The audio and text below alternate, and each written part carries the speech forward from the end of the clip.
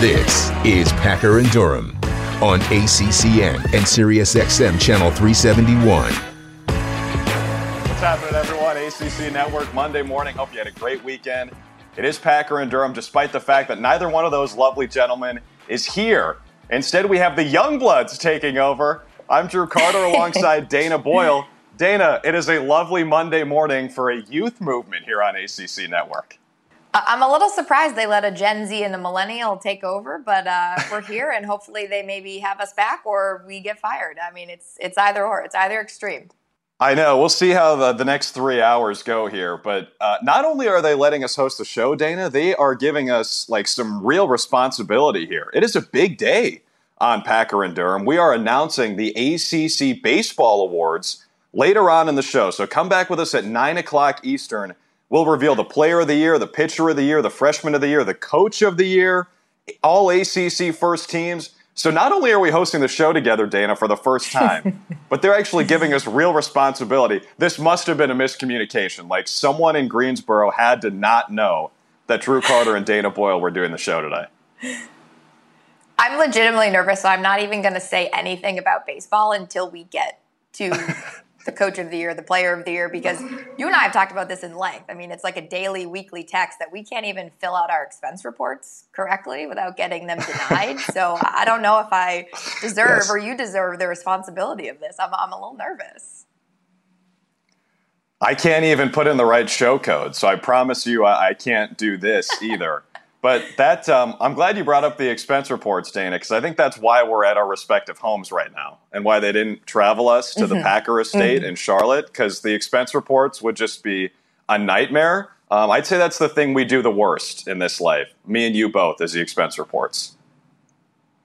I would agree. I got audited the other day, so I don't know what that says about me on Concur with my expense reports. So I'm definitely not traveling. You got audited? Like, what does that even mean? Like, did the IRS come to your place?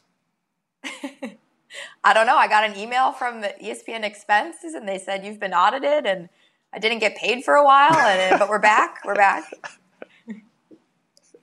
I swear I'm an honest human. I promise. Oh, my gosh. Is this going to make me like, what do you call that in, like, Law and Order? What's the like compliant? I'm an accomplice, accessory to this crime that you're running against ESPN. Yeah, I'm an accomplice to this crime. And we both report to the same person, so I feel bad for that individual because she has to deal with the two of us on a weekly basis. Oh, we got the SVU chime. I know. Love it.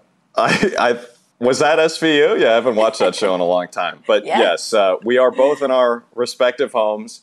I'm here in downtown Hartford. I'm about 15 minutes away from where the men's lacrosse championship weekend will be held next week. Sadly, no ACC schools are in it, so that is no bueno. And Dana, you were in Charlottesville, correct? I am, but that's okay because the women's ACC, they're repping in the lacrosse world, so we like that. Yes, we love that. But speaking of Charlottesville, I do have to come off the top with a little prop. I came prepared for the show today. So usually I hate when people eat on TV. I think it's not good for anyone. But I had to do this because kind of like my legacy on the show so far is slandering Bodo's Bagels. So what I had to do is last night I wanted to pick up like a real authentic, tasty bagel that hits the spot in a way that Bodo's just never could and frankly dreams about but can't. So what I did is I went to Panera Bread here in Connecticut, and I got myself some bagels. So I have an everything here with a little hummus on it. And Bodo's, you're being put to shame by this bagel. This is going to be delicious. Whoa. Hummus in the morning on a bagel? Mm-hmm. I've never even heard of that. That's straight. First of all, Panera. Out of all, I know that you love Panera, but I actually judge you a little bit for that. And I'm not a judgmental person, but when you told me that Panera is your favorite restaurant, I was very curious about you as a person before I met you in real life. I told you that before we even met? Mm-hmm. Probably shouldn't have done that. I can't remember what game we called so I was being together. Judd. We called a Duke game live from home, and we had never met before in real life, which is crazy because so much was done during the pandemic from home. And you told me that off the top. And I don't know. And then we got probably into because I was eating Panera. Yeah. I try to avoid that place when I travel. Panera? Yes. You can't even make a comparison with Bodo's and Panera. I mean, there's 3 Bodo's in Charlottesville. They're all amazing. I couldn't find my t-shirt. I did purchase a Bodo's t-shirt, and I couldn't find it because I tried to wear it on the show this morning. But the t-shirts are $5. And they're made out of that soft cotton, like the best cotton t-shirt. So they have good bagels and they have good t-shirts. They have the best fountain Diet Coke ever in the history of fountain Diet Coke. One-stop shop. You spent some time at Bodo's a few months ago when you were in town for the Virginia game. Yeah, well, because when I go to a bagel shop, what I want is fountain Diet Coke and an affordable t-shirt selection. That's what I want. When I roll out of bed in the morning, I say, let me go to Bodo's Bagels, not for a bagel, for a t-shirt for $5. Yeah. It's a one-stop shop. I tried to ask if I could franchise before I really got into the real world, and they said no. So there's only 3 locations in Charlottesville, and they're not allowing franchises. So I respect that. Well, you can be on the wait list to franchise the next Bodo's. Here's the thing with Bodo's. And for the folks in Bristol, this is what you signed up for. I'm sorry. When you asked the 2 of us to do the show, you signed your name on the dotted line for a lot of bagel discussions. So here we are. And Bodo's, the problem is, listen, the t-shirts might be great. The cream cheese is phenomenal. I'll give you that. The jalapeno cream cheese, really, really good. The coffee was good. The operation is efficient. Great. It's all well and good. But that bagel, you could take 3 bagels combined, 1 from each Bodo's in Charlottesville, and it still wouldn't match the size of this behemoth I'm eating from Panera right now. And that's what you need in the morning, a real solid-sized bagel. Bodo's bagels are made for children, frankly. It's quality over quantity. Also, did you call it, what did you say, jalapeno? How did you pronounce it? Jalapeno? Yeah, that's wrong, friend. I like saying jalapeno. I had a debate with a buddy of mine in middle school once where he said jalapeno and I say jalapeno. Mm-hmm. And we asked a teacher, how do you say this word? And he was like, I just say jalapeno. And I thought that was the coolest thing ever. So I've kind of adopted that. Okay. All right. I won't slam you for that one. You can adopt it too. You can adopt it. Any of the folks at home can adopt it as well. Yeah. So, all right. Enough bagel talk. As much fun as that was. We're 8 minutes in. We already told you we're going to be revealing the ACC Baseball Awards later on in the show. That's going to happen at 9 o'clock Eastern, and it's going to be a blast. Again, responsibility for the 2 of us, which is suspect from the folks in Bristol, but we're going to do our best. And not only do we have ACC baseball news, but ACC softball is all of a sudden a powerhouse in 2022. Not only did we have 4 teams hosting regionals, we've got 3 teams moving on to supers. Clemson moves on in its own regional. Duke moves on in its own regional. Kind of a karmic victory, by the way, after Duke had to go to Athens as the seeded team against Georgia last year. And Virginia Tech, the 2 seed, or the 3 seed in the tournament, is also moving on. Unfortunately, the 2 seed in the tournament, FSU, is not moving on. They're upset by Mississippi State. But we're focusing on the positive here off the top. These 3 teams, Dana, moving on to supers, all with a chance to win it all. I'm excited. I'm not going to lie. Before this year, I wasn't a softball fan, and I mean that because I didn't really pay attention to ACC softball, but I am so impressed. I would never get behind the plate from a pitcher. Would never do it. Would be so afraid. But I think it's awesome. Bombs away in Blacksburg. That's huge for them advancing to the super regionals. I think it's awesome. I mean, the ACC is so strong, and I love to see other teams and conferences, really hit it out of the park. Yeah, Dana, we're showing your athletic resume right now, which is very impressive. You're a great lacrosse player at UVA, but I'm with you. I think basically any athlete in any other sport could not touch a pitch in softball, and that includes baseball. I was reading a story the other day about Jenny Finch, the legendary Team USA softball pitcher, and this was like in the mid-2000s or so, and they were doing like an all-star celebrity game, and none of the best players in Major League Baseball could touch Jenny Finch's stuff. I think it's actually the hardest thing to do in sports is hit a good softball pitcher, even harder than trying to hit a good baseball pitcher. Because softball, you've got like, first of all, the mound is closer, the circle is closer. They're not on the rise, so it's a different angle. The ball can like look like it's rising. I don't know if that's physically possible, but it looks like it at least based on the laces and the way it works with gravity. So I'm with you. I think that's the hardest thing to do in sports. Yeah, I mean, if I was a pitcher, like Millie Thompson impresses me because she doesn't wear that face mask. I would literally have like body armor if I was a pitcher. Because what happens if someone swings the bat and it crushes a line drive at you? It's similar to like being a goalie in lacrosse. I would never sign up to be a goalie in lacrosse. Never, ever. You could not pay me $1 million. I've said this so many times on the air, but the way that ball, the velocity of it, no thanks. I wouldn't make it in softball either. I don't think I'm tough enough. Yeah, I mean, if they could put a net in front of us, like in front of the circle, then maybe I'd sign up for it. But yeah, aside from that, I'm with you. I mean, that's even scarier than like facing a Charlotte North 8-meter, right? Is pitching a softball. I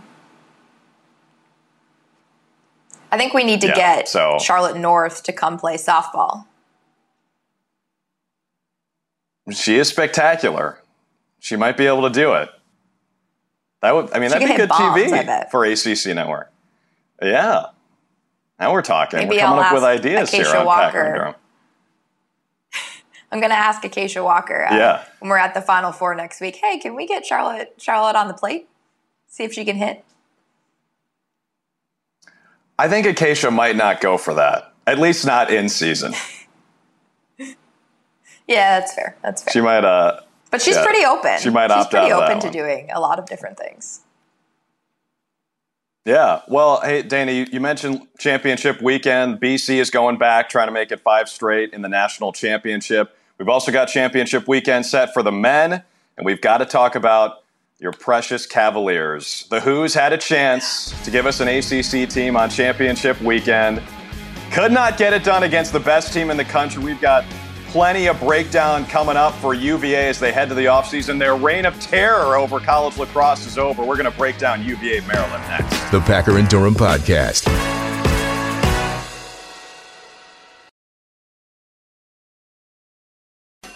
This is the Packer and Durham Podcast.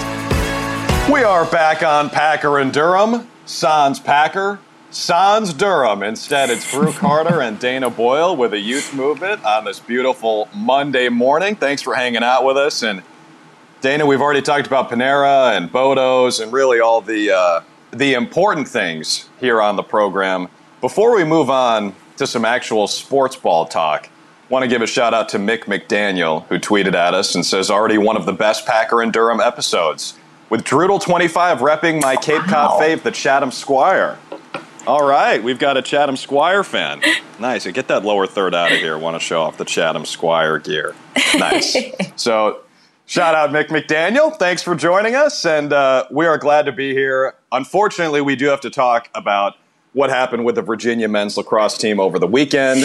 They got that work for the second time this season from the Maryland Terrapins. Now, to be fair to UVA, that's what Maryland does to everyone this year, aside from Syracuse, which is something we should talk about later on in this segment. But Maryland crushes Virginia. 19-8 is the final. This game was played in Columbus, and the Terps are off to championship weekend again. So, Dana, I know you watched this game. What's your takeaway? Well, the three-peat finally came to a close. Maryland just dominating the Who's. It was a rematch of last year's NCAA championship. I'm a little disappointed that the selection committee put them in the same side of the bracket so early. Only one ACC team in the postseason, which I fundamentally disagree with. I think Notre Dame got snubbed. But UVA won that game last year, championship weekend, by just a goal. And Maryland dominated Virginia the first meeting of the season this year. And I thought Virginia played a little bit better. Matthew Nunes, the goalkeeper, is a freshman stud in Cage. But the Terps capitalized on a lot of mistakes from Virginia, and it was really hard for them to climb back. But full effort for the 4 quarters, but I know Lars Tiffany expects a certain level of perfection. So I know that Virginia fans, myself as an alum, are a little bummed that they didn't beat the Terps. But Maryland men's lacrosse is in the NCAA championship Final Four weekend, and same with the women. So that's sort of a cool stat. They used to be a part of the ACC. We won't completely disown them. That's right. And, frankly, they should still be part of the ACC. So we'll claim like half of a championship weekend appearance for Maryland men and women each. So we get one more for the ACC. But, Dana, I think you said a lot of interesting stuff there. And I want to start with the selection committee, because this was obviously a point of contention for everyone, but especially folks like us in this ACC universe, right? Notre Dame was the biggest snub from the field of 18. Duke, I think, was probably the second biggest snub, and you could argue that they should have been in as well, probably over Harvard. You can't take any of the conference champs out. Obviously, no one is demanding that that's going to happen. But the fact that Notre Dame didn't get in and Harvard did is frankly criminal. And what it tells you is nobody on the committee actually watches the games, or at least the people who make the final decision don't watch the games. Obviously, I know there are people on the committee who do, like Joe Bresci is on the committee. You've got a couple of coaches. But it doesn't make any sense that Harvard gets in and Notre Dame doesn't. And I think the only reason why is Harvard beat 3 teams in the tournament and Notre Dame didn't beat any in the tournament. But now we're in circular logic territory, because the people who decide who's in the tournament are the ones who are also deciding that Harvard belongs in there and Notre Dame doesn't. Notre Dame had a better RPI. They had won a bunch of games in a row down the stretch. They were crushing everyone. They did give Maryland their best game, only a 2-goal loss. So the fact that Virginia is the only team from the ACC in at all, that's a crying shame. Then you don't seed them? How does that make any sense? They only lost 3 games this year, and they're the back-to-back reigning champs. So how is Virginia unseeded in the first place and then gets matched up with Maryland in the second round? Now, I know for UVA, the standard is winning championships, so it doesn't really matter. Like, if you lose, you lose, period. But still, getting a championship weekend is different from getting blown out in round 2. And it's unfair. Like, I actually think I can't decide what's more of a travesty, the fact that Notre Dame and Duke didn't make it at all, or the fact that UVA was unseeded and had to play Maryland in the second round. Right. And this is coming from a Syracuse fan. So this means a lot to me, Drew, that you are defending Virginia and the ACC. It's big, but I do agree with you. I think a lot of Ivy teams got in, and I'm not so sure that they were all deserving. Again, the selection committee, it's a tough job. There's a reason why you and I are not on the selection committee. But I do think that end-of-season performance should be taken into account. And in some ways, I feel like some of the members who maybe aren't lacrosse specific or pay attention to the entire body of work maybe just checked the specific sports pages and said, like, hey, this is so-and-so's record, we'll let them in. But Notre Dame didn't have the best start to their season, but the way that they ended and trended was in the right direction. And I was saying this to a friend the other day, but I feel like how the college football playoff has their selection committee is a really good framework for how maybe lacrosse should follow it. And I think we deserve answers as lacrosse fanatics and fans and analysts why Notre Dame didn't get in based on their resume and full body of work, so to speak. Well, yeah, they won their last 6 games of the year. They didn't have any bad losses. And their average margin of victory in their last 6 games was 17-10. So they were crushing everyone. Jake Taylor came back, and when he returned to the lineup, they were a different team. So we can relitigate that all we want, and enough has been said about the Notre Dame snub.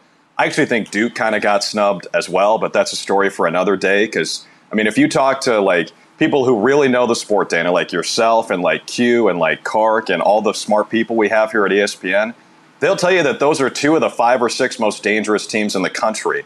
Now, I know you don't put a team into the tournament based on what they can do. You've got to do it based on the resume. Right. But the eye test has to play a role at least a little bit.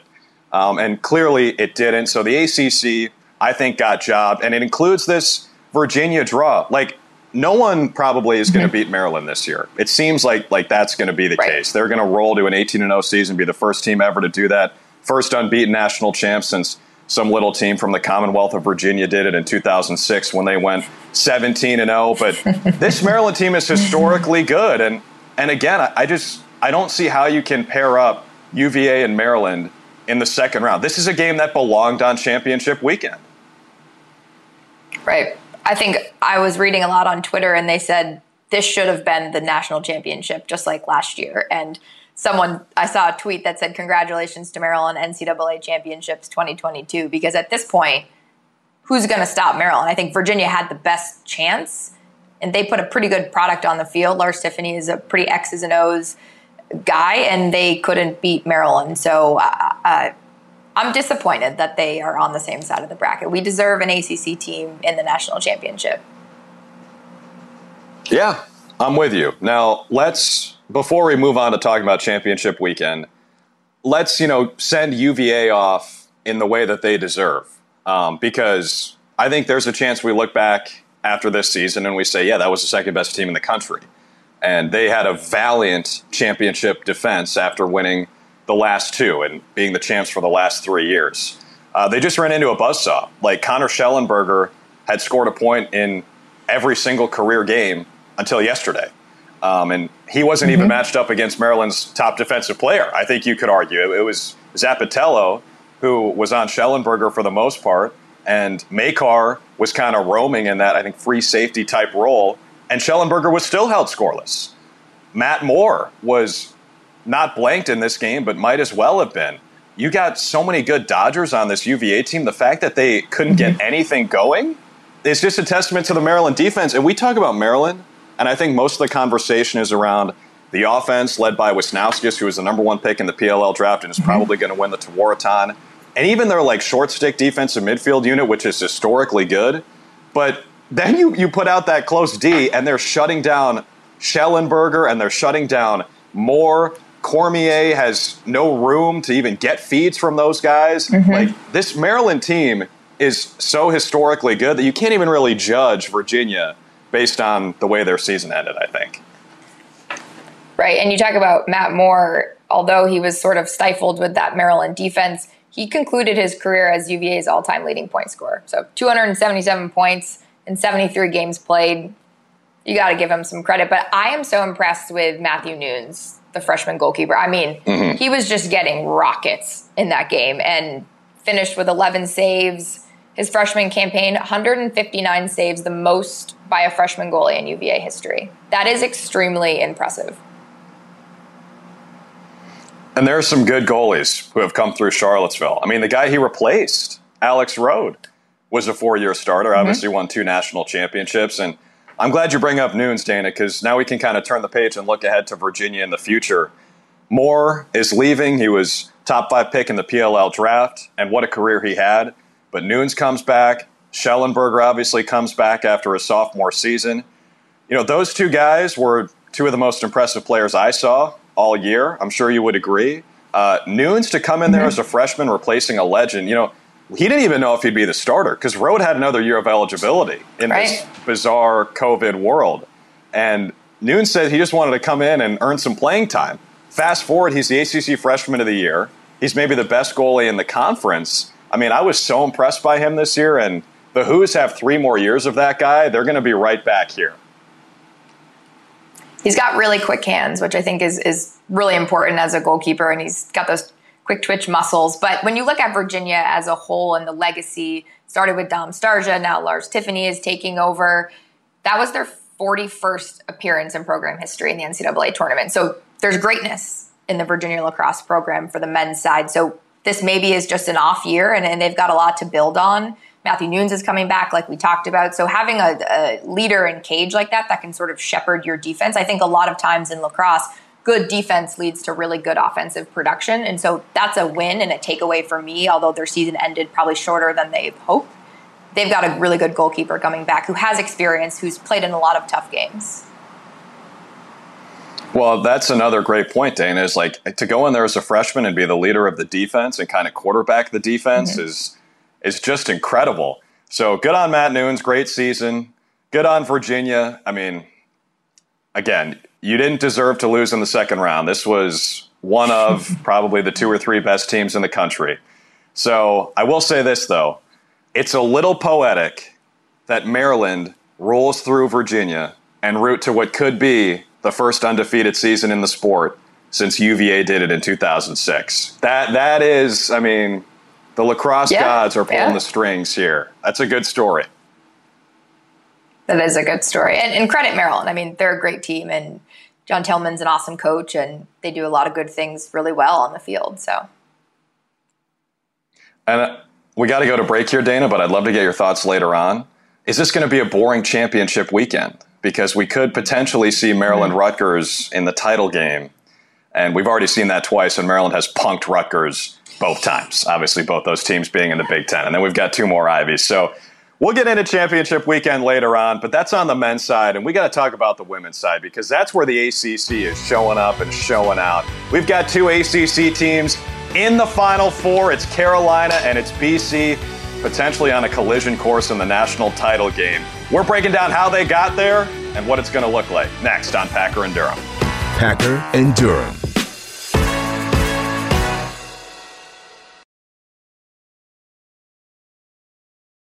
Here's Mark Packer and Wes Durham.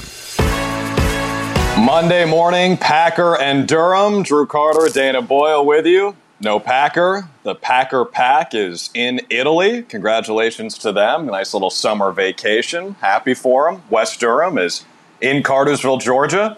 So good for Wes as well. So Dana Boyle and I are here bright and early on a Monday morning. Thanks for hanging out with us.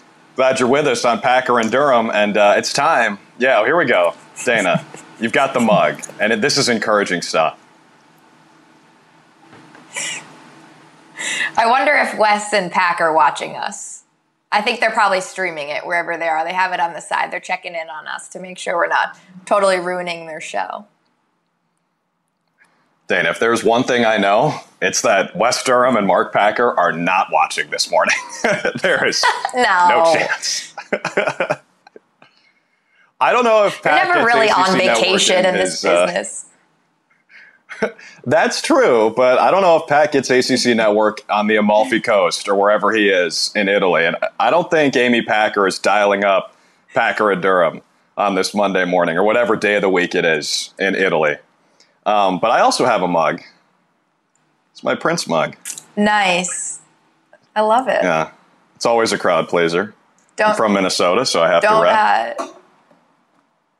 Don't out me on my song selection genre of music like you did on that broadcast when what was the song, the artist that you asked me what was my favorite song?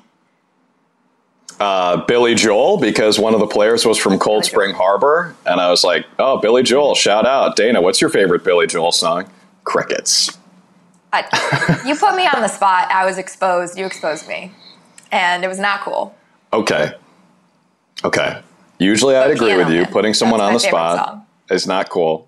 Well, good. I'm glad you came back with Piano Man. Nicely done. That is his best song. It's his most popular song. I mean, it's not necessarily a deep cut, but I'm proud of you for coming up with Piano Man. And for anyone, I know everyone watched that game because who didn't watch Duke, Virginia Tech in early April here on ACC Network. But for anyone who didn't watch that game, Dana tried to redeem herself and her musical acumen by coming back with a reference of her own. And why don't you tell the folks at home what that reference was, Dana? I'm honestly embarrassed because I grew up and still listen to a lot of music, but I was so confident. I don't usually take it back from break. I'm pretty new to all of that sort of stuff, but I was like, I'll take it out of break. I'm definitely going to crush this. And I said, we were talking about Katie DeSimone, who was just lighting up the cage for Virginia Tech. She plays at Duke. She's just a sophomore. I said, this girl is on fire. And I said, just like Rihanna says, but she doesn't sing that song. It's actually Alicia Keys. So it was pretty embarrassing. I'm not going to lie. And I was so sure of myself and so most confident I've ever been coming out of break. Most confident. And then I just annihilated myself. It was humbling. Well, it was truly a humbling experience. Yeah, it was a real test for me because I'm I basically had to take my headset off. I was laughing so much. And it was funny. You came back from break and you dropped the reference and you were so stoked about it and so proud of yourself. But then you had like 30 seconds to do the actual breakdown with the video. And I couldn't contain myself. So I had to be quiet for a while. And I was like, should I correct her on this? And then I realized that Dallin Cuff was in studio. And if I didn't correct you, then Dallin would have. So I figured we might as well just do it then. And I'd alert you that you said Brianna said that song, which is not right. Yeah. You had to. Also that game, too. A little bit of a disaster on my end. I was using the wrong box, the talkback box, to mute myself. There was 3 boxes in the booth, and I was using the wrong one. So I don't know how much I coughed over air or tried to hit the mute button, but it was not the right mute button. It was not correct. I forgot about that. So it's concerning that they trust us. I know. I do remember that because I heard you coughing when you hit the cough button, and I'm like, oh, she must just be pressing the talkback button. It's all good. And then, like, in the third quarter, you realized that was the spare headset box. Yeah. Yeah. I think I wrote you a little note. I was like, hey, FYI, I've been using the wrong call box. I'm so sorry. Listen, everybody makes mistakes. Everybody has those days. I couldn't even figure out how to get connected here until like 6:45 a.m. Eastern. So I was freaking out. Luckily, Drew Brooks, Casey O'Brien and company in Bristol, they're very chill, very equanimous, very level-headed, no freak out here. Here in my Hartford apartment, there was a freak out. I was trying my best to keep, the train on the track. And what I really needed in that moment, Dana, was to see your mug and be reminded that I'm doing great. You just let me know when you need to see it, and I'll put it back up on the screen. Okay.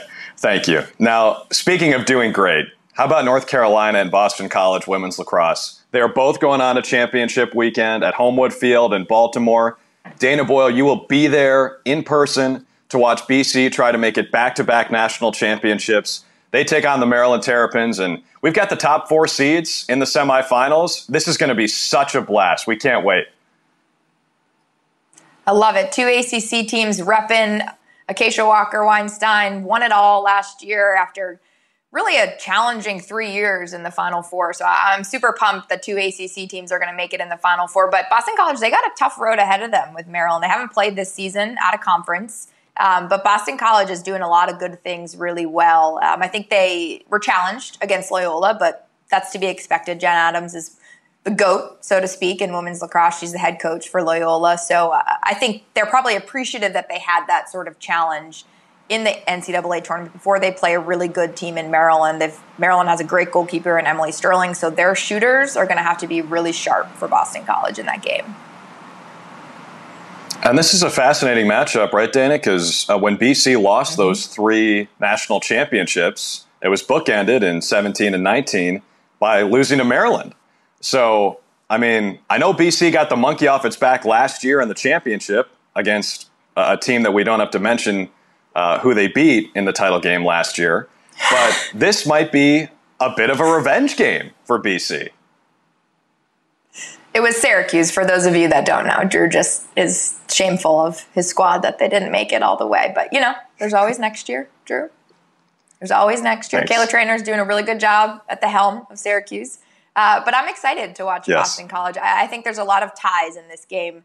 Coach Acacia Walker-Weinstein played at Maryland, so there's a lot of familiar faces on the field. But Boston College, they've got to come out on fire if they want to beat Maryland. And I know that there's a lot of different things, schemes that they've been working on, connections, chemistry on the field. Charlotte North is incredible, and I will never take anything away from her. But internally, the dialogue isn't all about Charlotte North. They have a lot of different players that are getting involved. Kayla Martello, Belle Smith, names that you probably hear a lot, but they diversify in the way that they score. And I think that makes them difficult to scout because you can put a face guard on Charlotte North.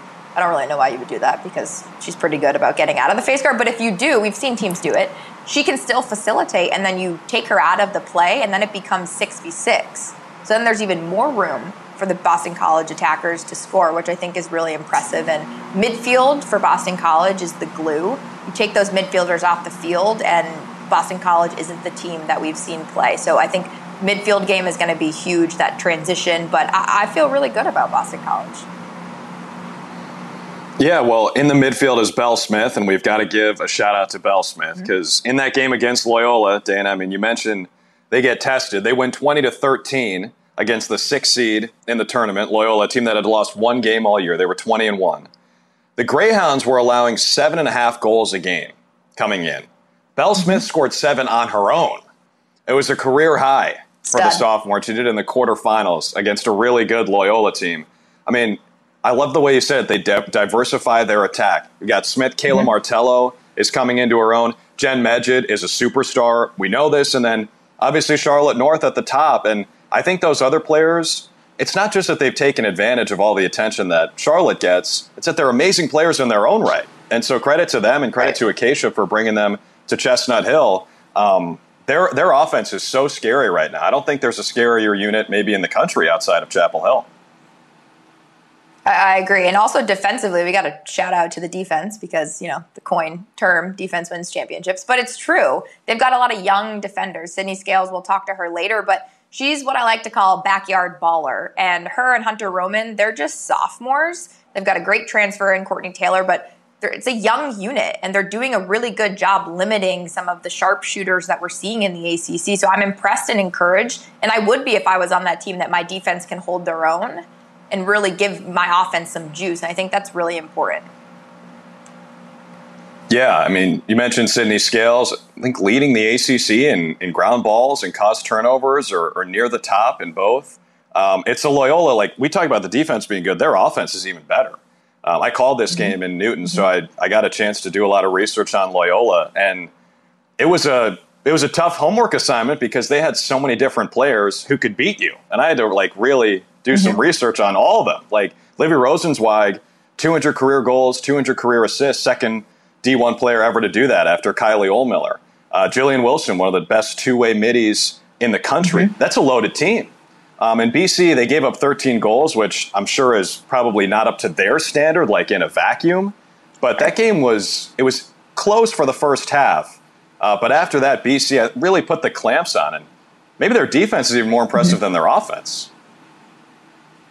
I think so, too. It gives them a lot of juice. We saw it in the ACC tournament. I think Rachel Hall hasn't been the most consistent goalkeeper for this Boston College squad, but if you watch last year's Final Four and championship, she came alive. So it only matters when you get to the Final Four. She's held her team and led her team this far, so she's got to come out really on top. And I know Acacia Walker has a lot of confidence in her, and she just needs to get back to playing this backyard lacrosse, not letting the, pressure get in her head. And I think she's doing a really good job. But I think she's a big part of holding this Maryland team to fewer than 8 goals. I think is necessary for them to beat Maryland. Well, it's going to be a great game in Baltimore, BC, Maryland. On the other side, the odds-on favorite for this tournament, Carolina, got maybe their stiffest test of the season in the quarterfinals at home against Stony Brook. Dana was on the call of UNC. We're going to talk about those Tar Heels when we come back on Packer and Durham. Can Carolina win its first national championship since 2016? They've got some really good opponents coming up in Baltimore, but UNC, they proved they can win in any way last week. We're going to get Dana Boyle's thoughts when we come back. The Packer and Durham Podcast.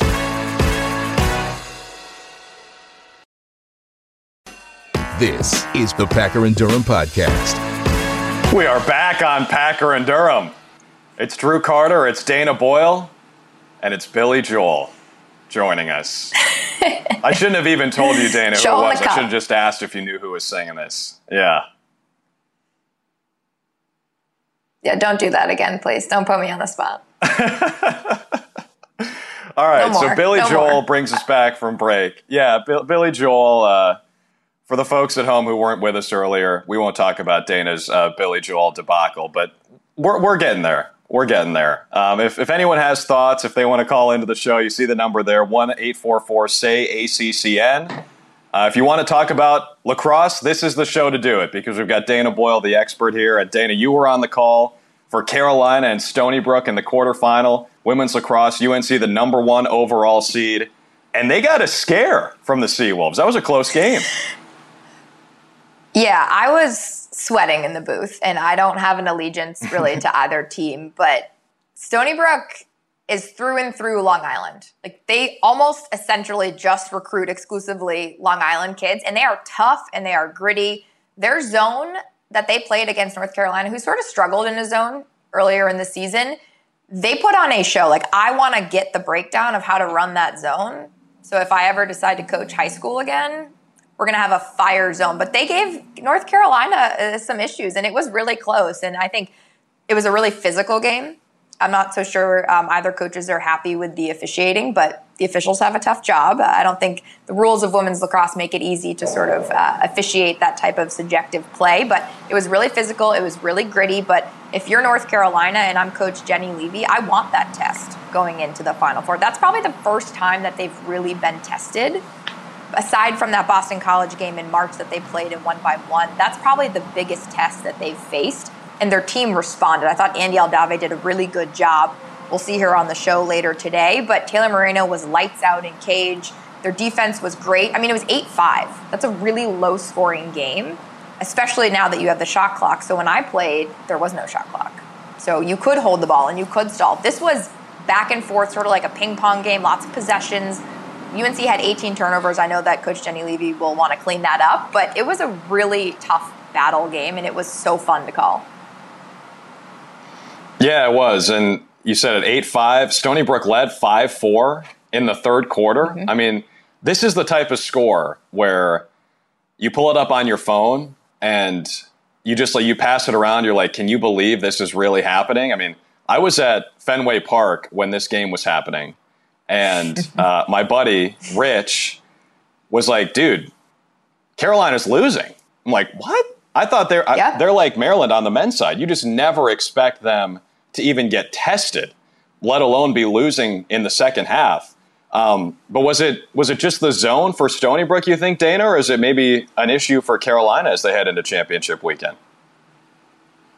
I think you got to credit Stony Brook, the zone. It really threw the UNC attack off. They weren't moving the ball. The way to break a zone is you got to spread the field, find the backside, so where that zone extra player is not. And they sort of run this like zone/backer. So it was really difficult, but credit Coach Spallina.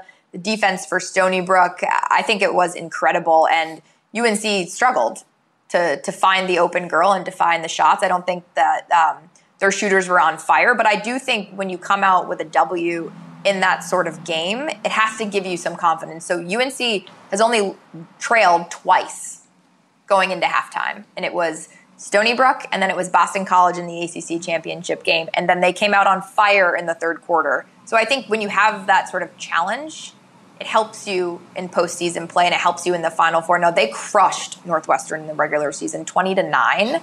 I do think Northwestern has gotten better, but they have to be on fire. Like, if I'm Northwestern, I'm watching that game, and I'm like, we are implementing a zone, 100%. And if I'm UNC this week, I'm only practicing against the zone. So I don't think it's anything really to do with UNC and the fabric and foundation of their team. I think they will respond very well to that close game, and Coach Jenny Levy is a competitor, and those girls on those team are phenomenal athletes. And what I take away from that game, and I think is really important, is I think people threw some shade at Jamie Ortega because she didn't have a goal in that game, but other players stepped up. And if Jamie Ortega isn't scoring, that's okay, because she's a facilitator. And I think that's really important to remember. She doesn't always have to score for her team to do really well, and other players can step up. It was sort of like the transfer battle. It was awesome. Andy Aldave, Sam Geiersbach, putting the balls in the back of the net. To me, that's encouraging if you're UNC. You don't have to have arguably your best player or attacker in the country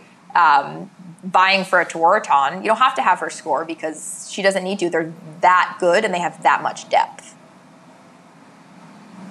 Absolutely. ACC's all-time leading point scorer, Jamie Ortega, quiet against Stony Brook. UNC still moves on thanks in large part to the 3 goals, like you said, from Andy Aldave. She'll be joining us at 9:30 here on Packer and Durham. An hour before that, it'll be Sydney Scales from Boston College. Also, moving on to championship weekend, so we've got plenty more lacrosse action to come, but I do want to give a little shout-out, Dana. You mentioned him. Joe Spallina, head coach of Stony Brook. His son, Joey, #1 recruit in the country for this upcoming class. Do you know where he's going to school next year? I sure do. I think it's an orange school, and it's not UVA. It's the Harvard of Central New York. Joey Spallina. Joey Spallina is going to Syracuse University. I do think it's important to mention that Joe Spallina wore a full suit. He always wears a full suit. So he's the head coach of Stony Brook. It was like 95 degrees in Chapel Hill on that Thursday in the quarterfinal, and he was in a full suit.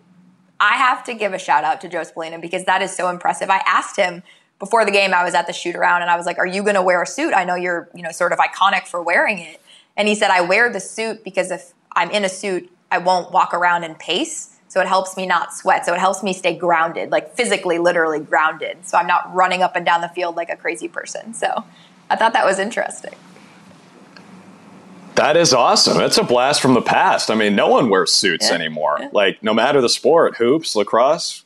Good on you, Joe Spallina. And he's done a great job with Joey. And we will see what he does in Syracuse. But before we move on from UNC, Dana, we got to give some love to Taylor Marino as well. I know she's one of your favorite players. Between the pipes for UNC, she's got experience. She's got moxie. We're throwing this up now, 68-6 as a starter. The fact that she started that many games is insane, and won that many is also crazy. Oh, she's a stud. I don't know if many people know this, but she's a black belt in jiu-jitsu. So when you see those like super athletic saves, that comes from that sort of background. She's so athletic. Gone are the days of goalkeepers just being like, quote unquote, the worst players on the field. That's not a thing anymore in women's lacrosse. Arguably, I would say that they're probably some of the best players.